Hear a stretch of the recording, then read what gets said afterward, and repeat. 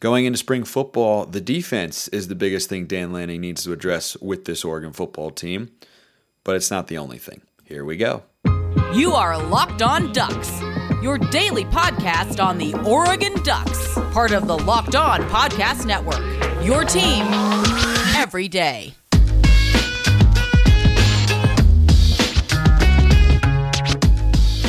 Yes, it is that time once again for Locked On Ducks. I'm your host, Spencer McLaughlin. Thank you so much for making this your first listen or your first view of the day for watching on YouTube, part of the Locked On Podcast Network, your number one source to stay up to date with the Ducks. If you haven't already, like, comment, subscribe wherever you listen to or watch this show. Thank you to everybody who has done so already. And spring football is right around the corner. Lots of stuff that we're going to continue to cover here on the show as it regards to that. We'll get to some basketball talk later in today's episode as well. Neither Oregon basketball program is in the big dance. It's a weird and unpleasant feeling that I hope is not a recurring one in the coming years, but I don't suspect it will be. So, start with this question that came in from Benjamin Key. Again, YouTube comments, Twitter, both ways that you can ask questions here on the show. Spencer, love the show. Appreciate you. I've been following you for a long time. Appreciate you even more. You do a great job. Keep it up. With spring ball coming up, where do you think Coach Lanning's big focus is going to be now that this is his second year as head coach and the honeymoon is over? Thank you. Definitely agree the honeymoon phase is over. First year, there were some mistakes. There were some bumps. There were some moments of first-time head coach, say you don't really know how to do this. You don't know what your identity is here. Is this the right thing, right? Second year, especially in the age of college football where Oregon is trying to compete at a high level and other programs comparable to Oregon can change so quickly. Year two, yeah, it should be pretty cutthroat from an expectation standpoint. Perhaps a subject for a later day. But defense is kind of the obvious number one priority. It's not the only one, though, because remember, Dan Lanning comes from the defensive side of the ball. Doesn't mean that's the only thing that he is overseeing, right? It's not like he's coaching the defense and just not coaching the offense at all, not talking to position groups, not talking to coaches, anything like that, right? It's not as if he's completely detached. He's spread more thin mentally. That's part of being a head coach. That's why you're the head coach, because you want that extra responsibility. But so then the question, which is a good one, is where else does he need to be looking, right? Fixing the defense. Yep, that's got to improve. I think there's some optimism on that front with the transfers they've brought in. But I think there are a couple other areas too. And the biggest one I'm looking at is the offensive line. Think about how much change there is from last year to this year on the offensive line. You've got two new coaches in there. Mike Cavanaugh, the assistant, Alik Terry, the head offensive line coach. And you've got, one returning starter-ish? I mean, there was a revolving door element to the offensive line. I think you could classify Stephen Jones as a starter because he's played so much college football, and he did last year as well. I think you could classify Jackson Powers-Johnson in that club, but he's probably going to be playing a new position. So I actually don't count him there, though I love JPJ. He grades very well. I think he does a lot of really good things. He's a really good interior offensive lineman. He's versatile as well. I think he's kind of the new Ryan Walk. And he's the starting center because I don't think Oregon's got a better option there, though he has the potential to be a good one. He was very close with Alex Forsyth. But the offensive line, that was such a big part of what Oregon did last year and the success they've had each of the last 2 years. I mean, their offensive lines in 2022 and 2021 were not good. They were great to elite. 2022, there was an argument that that's the best offensive line Oregon's ever had. There is a legitimate argument there. You'd have to go way back and compare it to this and that one, but that's at least the top 5 offensive line. Their numbers were off the charts. Their efficiency was amazing. They did so many things well. And I think they have a lot of talent in that room. But you got a new coach, you got a new center, and you got a bunch of new starters coming in. You probably have to work Josh Connerly in at left tackle. You have to work in Jackson Powers-Johnson at center. And then you've got a couple transfers, a Johnny Cornelius and Junior Angelau coming in, probably going to be starters up there for the Ducks, or at least heavy rotation players as well. You usually play, last couple of years, I think we've seen 7 or 8 offensive linemen consistently, whether that's, guy comes out for a few plays because he's dinged up or misses a game because of an injury. You need about 8 offensive linemen you can rely on. And I think Oregon's in a good place there. But I think that's the biggest kind of secondary priority for Dan Lanning going into spring football, because it was a big part of their identity last year. And with Will Stein at the helm, someone who I'm going to be talking about here in a little bit on today's show, the offensive philosophy could change a little, but Dan Lanning's still the head coach, right? Nick Saban's the head coach at Alabama. How many offensive coordinators has he had come through? I've lost count at this point, right? Now he's got Tommy Rees, he had Lane Kiffin, he had Steve Sarkisian, he's had, just keep going, Bill O'Brien, keep going down the list. That's the guy they just had. Like they've had a bunch, but fundamentally, there are plays that Alabama, carries over from one playbook to the other, formationally, conceptually, how they want to attack, what they want the offense to look like, is in Nick Saban's vision. I mean, each offensive coordinator gets to be the play caller, sure, but there are things that Alabama does year in and year out on the football field offensively because Nick Saban says, yeah, we've done these for years, we like them, and it fits what our personnel is going to do. Well, year one of Dan Lanning was very clear. They want to be able to run the football. Not that different than Mario Cristobal, frankly. The difference is that Lanning and Dillingham's offense last year was more explosive in the passing game. But they were a run-first team. They used play action tremendously well to set up their deep shots and to create opportunities to push the ball down the field. They had a quarterback who was more capable of doing that in Bo Nix and who executed at a very high level. But everything they did came with that offensive line. It allowed them to run the ball well, to set up the play action, and then when they did that and they had long developing pass plays, the offensive line was able to hold up. And you've just got so much new stuff on the offensive line. Like, I don't think it's reasonable to expect that this year's offensive line can be as good as last year's. I am fully expecting a step back. Doesn't mean I don't think they should be good. They should. But they can't possibly be as good as last year's. You had a 3-year starting left tackle in TJ Bass. You had a, fourth or fifth year starting center in Alex Forsythe. I think he was a 6-year player, but he had a red shirt in there. He'd been starting for 4 or 5 years. You had Ryan Walk, who'd been around for a long time. You had Big Sala. All of these guys were so experienced, so talented, and had so much continuity. I think that's got to be the top priority for Oregon. It's not their biggest position of need, like they need to go out and add more transfers. No, they've already got the talent in the room. But working on the cohesion at a position group where communication is paramount to their success, they have got to be able to perform at a high level. Because everything Oregon did last year was predicated on having that offensive line be so darn effective. And it's not an easy thing to do. So, new offensive line coaches, with Kavanaugh in there as well. I think that's how you pronounce it. All the new offensive linemen, all the new center, the new center as well in JPJ. I don't know who his backup is. I really don't know who his backup is. That's an interesting question. One that I just thought of and don't know the answer to. But hope that answers your question. And I'm again with you. Honeymoon phase is over. Like, time to start winning at a big time level here, Dan. That's, I think, a reasonable expectation this year. Will Stein running the show on offense. Basketball talk. 2 things we got to get to on today's show. Another thing we got to get to is that the Built March Madness bracket is here. Yeah, you heard that right. We know you have a favorite bar or puff. You already know what mine is. Or at least if you've been with me for a while, as my man Benjamin Key has, you know that my personal favorite is Mint Brownie. So in the March Madness bracket of Built Bars, which is builtmarchmadness.com, voting for my favorite bars, I'm going Mint Brownie. But you can insert your favorite bar or puff, and you will be entered into a drawing where 50 lucky Locked On listeners will get a free box of Built. Not bad. Not only that, one Locked On fan will get a 12-month subscription to Built to have Built's best bars or puffs delivered monthly straight to your door, which is pretty neat. So run to builtmarchmadness.com right now to vote for your favorite bar or puff. Pick up a box while you're there. You can vote every day in March, so hop in and support your pick.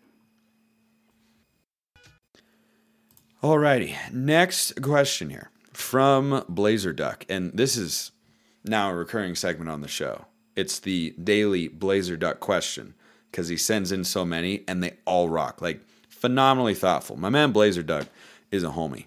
Not just because he too is a suffering Portland Trail Blazers fan. Gosh, it's miserable. But, we're getting in. We need to just tank. Just rest everybody for the season. Call it quits, tank, and try to get Victor Wembanyama. Okay. Hey, Spencer. With Will Stein running the show on offense, what are some new things or continuations of the type of plays you're hoping to see? Trick plays, option, screens, same play with added layers like our last OC. Curious on your thoughts. Based on what he did at UTSA, and there's not a ton of film available there, but he does not use tight ends as heavily, or he did not this past year. I wonder if that's the case again, because going back to this interesting dynamic of head coach who's not the play caller for the offense and is a defensively minded head coach, because he's a former defensive coordinator, and the offensive coordinator. What is that relationship like? What's the push and pull? How much of what they did last year were things that Dillingham was doing versus how much of what we saw in 2022, which were almost all great, not entirely, red zone offense, big time struggles. That's where Will Stein can add the most value this year, frankly. How much of it were things that Lanning wanted to do and schemes and concepts and plays and everything that he knew very well. So for Stein, you're going to see an offense that throws the ball. Now, he may have to adapt to be a little bit more run heavy. But here's the question for him as he comes to Oregon. Was he a super pass happy offense at UTSA because he wanted to be or because he had to be? Because it's not as easy to recruit a full cadre of players offensively, 1 through 11, that can allow you to do whatever you want. He's got more weapons at his disposal. He's got to get the offensive line clicking for sure, but he's got great running backs. He's got talented offensive linemen. He's got a bunch of receivers, and he's got a high-level quarterback. So I don't think he's going to, completely stray away from what he did last year, but I think there could be a component of, he did this at UTSA because that's just, something that they had to do. They ran a lot of one tight end sets.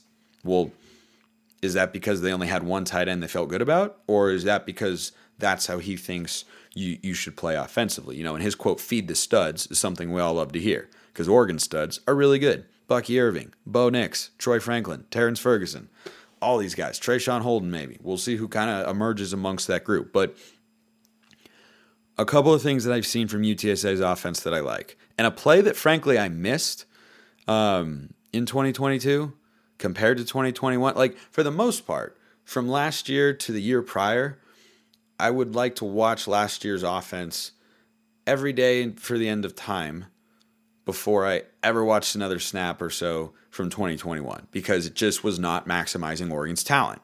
And I think we all agree with that. But I tell you something I missed from that Joe Moorhead offense. And Utah ran this several times against the Ducks. It's a very difficult play to stop. It's essentially a triple option. It's an RPO, and you use the tight end to leak him out into the flat. And Joe Moorhead used to call this play all the time. Joe Moorhead only really called, and Oregon was a very good third down offense, by the way. If you go back and watch, he called like 2 different plays on third down. If you had third down and 6 or less, Joe Moorhead was calling one of 2 plays. I don't know the terminology as to what they call it, but he was running that tight end triple option, or he was running mesh stick wheel, basically, where you have 2 crossers underneath. You have the stick route in behind that's layered at the second level of the defense, and then you wheel a halfback out of the backfield. And Dillingham loved running that play too. Everybody in college football runs that, the mesh wheel concept. So I saw Will Stein last year, the offense, run that tight end option play quite a bit. Now, they did it out of the pistol, which I don't love. I prefer the offset so you don't give the defense that extra half beat of time to get downhill and make the play. But you put defenders in conflict so easily with that play. And if your offensive line is good, it's really hard to stop. And Utah ran it a lot this year. The 4th down stop that Oregon had, that they should have converted, where Cam Rising short-armed it, really well-designed play, where they actually had the read option at the mesh in the backfield, and then Kincaid ran into the flat. But then Devon Vele, the outside receiver, the X receiver, came down and basically set a pick on Dalton Kincaid's defender. But it was legal because Kincaid is behind the line of scrimmage, and you can block anybody if the pass is thrown and caught behind the line of scrimmage. And we used to run that play all the time with Moorhead. And there are a lot of different ways that they can incorporate it. You can have the tight end lined up as an H-back and go split zone and release. He can also make a read and throw a block on a crashing defender and just force the handoff or the quarterback to pull it. But that play is starting to, I think, get more and more popular in college football because it's really hard to stop. And they kind of got away from that last year. I think the game where we saw it was Washington State. It was Washington State. The 2-point play to go up 38-35 against Washington State was the same sort of concept. They ran it out of a bunch look, but I am a fan of that sort of stuff because it's hard to defend and you're allowing guys to get the ball in space. And also, the guy who's going to be most frequently used in that situation is Terrence Ferguson, who, if you've listened to me for a long, long time, know I've been a huge fan of. I think everybody's a big fan by now. I was on the T-Ferg hype train going into last year, and he delivered. I am a big fan, and I think that's a great way to get him involved while also using the full repertoire of the Oregon offense.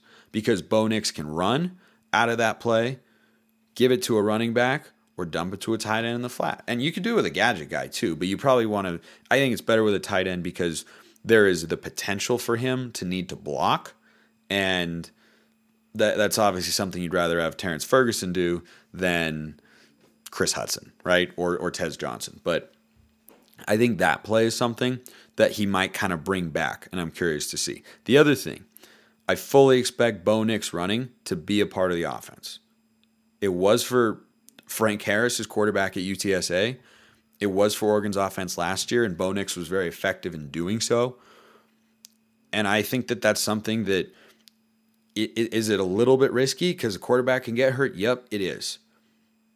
But we've seen the best rushing attacks in Oregon's history, the most effective and consistent ones, present the quarterback run as a threat. It makes it so much harder to defend as a defense. Exponentially more difficult. Wisconsin had a great defense in 2019-2020. They're really tough to run on. Why did Oregon run the football well? Because Justin Herbert was allowed to run, right? He got turned loose. Same thing against Utah in that Pac-12 championship game. The pistol reads weren't working super well. They took too long to develop at times. But then you introduce the quarterback run component, or you introduce kind of that zoom motion or split zone action with an H-back or a Z receiver running into the flat as another component of the play to stretch the defense side to side, and you can really make something work there. I fully expect I don't think there will be an overabundance, and frankly there weren't this year, of design runs for Bo Nix, and I think he did a good job of not taking a lot of hits, right? I mean, the Washington play, I didn't like the play call. I was just watching it. I know it's tough to relive, but like, that play that changed Oregon's entire season, as soon as they came out, I knew what they were doing. Alex Cook, the Washington safety, knew what they were doing. And, Bo Nix just unfortunately took a hit there. But there were a lot of other quarterback run plays where Bo Nix was able to avoid taking a big shot. And he's such an explosive, dynamic athlete. You should have that component. It's a part of his game. It's not the only thing he has, which is what it looked like at times at Auburn. Like we last year saw him unlock his full potential throwing the ball, over 71% completion, ridiculously efficient. But I think those two things are still going to be there. Hope that answers that particular question, Blazer Duck. Man, I like that question. That was good. So, what's not good is what we're going to end the show with today. We're a softball school, guys. Let's just admit it. We're a softball school. Baseball almost took 2 or 3 from UCLA, but Comeback came up short, and then game 3 didn't go particularly well. But neither did the basketball seasons. Got to talk about the men because they're in the NIT, and there's something that we should all note here as to why they're in the NIT. That doesn't have to do with FanDuel, but FanDuel has to do with FanDuel, and you recognizing it's America's #1 sports book, and that the NBA is in full swing, and that March Madness is literally this week, and I'm so bummed Oregon's not in it. Like, it's the worst. But you can get a no-sweat first bet up to $1,000. That's bonus bets back if your first bet doesn't win. That is not the worst. It's actually the best. That's why you should go get FanDuel. So don't miss the chance to get your no-sweat first bet when you go to FanDuel.com/lockedon. That's FanDuel.com/lockedon to learn more. They've got everything. Money line, point scorers, threes drain. You can make regular season NBA action even more exciting. Make every moment more with FanDuel, an official sports betting partner of the NBA. All right, basketball fans. The Ducks are playing in the NIT. Ironically, playing UC Irvine at home, which was one of the games that helped keep Oregon out of the dance. The frustrating thing, Oregon ends the year 19-13. If they had beaten Utah Valley, that didn't even win the WAC tournament, won the WAC regular season, good mid-major team, but again, come on. If they'd beaten Utah Valley and UC Irvine at home and beaten one of the Washington schools, not both, one of them, they're in the tournament. They'd be 22-10. They'd be in the tournament. That's not even looking at every game they could have or should have won. Just the easy ones. The ones where you go, yeah, it's not actually a very good team you're playing. It was a very frustrating year, and they're NIT bound for the second straight year. They're going to be one of the top seeds after clawing their way back into the bubble, and they've got one clear culprit as to why. And Dane Altman was asked about this and talked very openly and honestly about it, which I, as someone who hosts this show, very much appreciate. Oregon is on track this year for their worst three-point shooting season in about 23 years. The program record for worst three-point percentage in the season is 31.2%. That was set in the 1999 to 2000 season. This year, they are 31.9% from range. That is terrible. You're making less than 1 out of 3. Not going to get it done. You've got to be mid to upper 30s. You cannot be that low. And someone, I forget who it was, said summarize Oregon's season, or summarize this game or this season basically in 3 words. It's the same thing for Oregon. When they lost to UCLA in the Pac-12 tournament semifinals, my response, not enough offense. That was a problem. The defense was fine this year. It was more than fine. They had some great defensive efforts. They had some lapses for sure. I think Waldo Soares got beat on the perimeter more than I would have liked at times. But when you've got N'Faly Dante, Khalil Ware, Nate Biddle on the inside, defensively you're fine. Completely and totally fine. Dante is, I hope he comes back. Kuznard and Biddle are coming back, which I like. Don't know about Dante. I would really like Dante to come back. And I'd like Khalil Ware to come back. But again, we don't know. So that's been the clear culprit for Oregon this year. They haven't been able to score enough points. And I said this, I think in a Locked On Now after an Oregon basketball game early in the year. It's going to be really simple for this Ducks team. When they hit threes, they'll win. When they don't, they will lose. That played out in almost every single game that they won or lost this year. I mean, 80+% of their wins, they hit threes at a sufficient clip. And 80+% of their losses this year, they did not. It was that simple.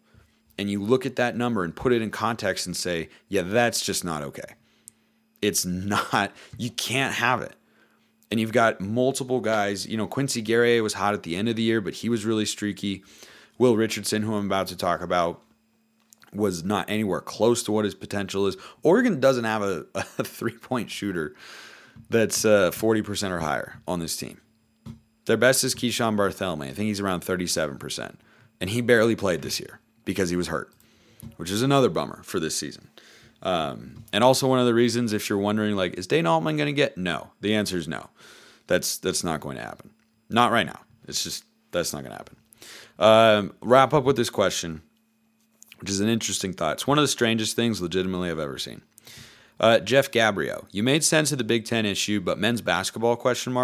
If you look at the body language of the players that stepped up and contributed against the Cougars in the Pac-12 tournament game, when Will Richardson was patting them on the back, did it look to you, and especially with Bartholomew, that he got the cold shoulder? Do you think there was a better plus-minus threat at the guard position than Will Richardson? For me, the last 3 inbound plays of the Cougar game answered that question. The team intensity elevated for the last inbound play, when Will was not taken out, I don't think. I value your opinion, so can you make sense of it for me? Yeah, here's the best sense I can make of it. Will Richardson got in his head, and he never got out. And that's not a fun place to be. I've been an athlete I still compete competitively from time to time in golf. And let me tell you, being in your head is a horrible place to be. And that's where Will Richardson has gone. And I think and I'll explain what I mean, a normal player with how he had been performing would have seen his playing time significantly reduced. Because there was a point in time, for the last couple of weeks of the season, frankly, where I felt like he wasn't bringing anything to the table because he wouldn't shoot the ball. I know that he is a capable shooter. Go look at his career. For all you want to say, he's just terrible, no good, very bad. He was not great at the end of this year. I would like to remind you what happened at the start of the year when he was carrying us to, several of our 19 wins. But then something changed. I don't know what. I haven't the faintest idea. I don't know the guy, neither do you. I don't know what it is. I don't know if it was fan pressure. I don't know if something happened in his personal life. I have no clue. But he got in his head. He was afraid to shoot. And I've never seen that happen before. He was a fifth-year senior out there for the last couple of weeks, playing like a timid true freshman. I cannot think of a single college basketball player that I've ever seen that happen before. It's bizarre for a guy who's had as much success in his career as Will has, who's been to the NCAA tournament, who's won games, who's hit big shots, who's been an all Pac-12 caliber player. For him to suddenly be afraid to shoot, I understand him wanting to facilitate. He's a great passer. But he would pass up an open three, drive into the lane, not be able to get by his guy because he's not the most athletic player in the world, and then he would just pass it out. And I would be shocked if we ever saw it from an Oregon player again. It's one thing to have struggles. It's one thing to go through, have a 3-game stretch where you shoot it 30% from the floor and 20% from beyond the arc. But he just stopped shooting. He stopped shooting. And I think, going back to the normal comment, I think normally a player like that would have seen his playing time reduced significantly. But Will didn't because he was a fifth-year senior. Dana recruited him, and Dana prepared him to be the guy. And Dana hitched his wagon, so to speak, to Will Richardson being the number one guy. And he doesn't have the it factor. He's not a number one. And I've been saying that for over a year now on the show. He's not a one. But Dana needed him to be. And Dana wanted him to be. And because he's so close with him and knows him so well, I think he was given a longer leash in that sense. I don't know if there was really a better option available, especially throughout this season when there were so many injuries and guys were in and out of the lineup and inconsistent and whatnot. But for the last couple of weeks, when I watch Oregon play and Will would be on the court, it's like you're playing 4-on-5 offensively. And when one of those players is then N'Faly Dante, who's not a shooter, well, then you've got an even bigger problem because now you have 2 non-shooters. Will is supposed to be a shooter. He's capable of being a shooter. Don't sit here and tell me no, he just can't shoot. He's not good. Ridiculous. I've watched him hit I don't know how many threes. He's been over 40% in a season twice in his career. I mean, he's been an elite 3-point shooter, and all of a sudden, the confidence just wavered. And I don't know what drove that. And Dana continued to put faith in him, but his confidence just continued to not be there. So that at least gives me some optimism as to what might happen next year, but it also leaves the question of, okay, so who's the next number one guy going to be? I mean, Joe Young had his time at Oregon. Dylan Brooks, Peyton Pritchard, Aaron Brooks. Like, just keep going back. Oregon needs its next number one go-to guy. And Dana Altman thought that would be Will Richardson. And he looked poised to do it, and he didn't deliver. He was not able to become a reliable go-to scorer consistently. And that's what Oregon's missing. They don't have a guy who can take over a game. And Will has done it before, but he's not able to anymore. And I really don't know why. But that's the most sense that I can make of that. Because I agree with you. When he's not shooting or putting up shots or floaters or anything, I'm like, he's just a body out there. You can't be a shooter who's not willing to shoot.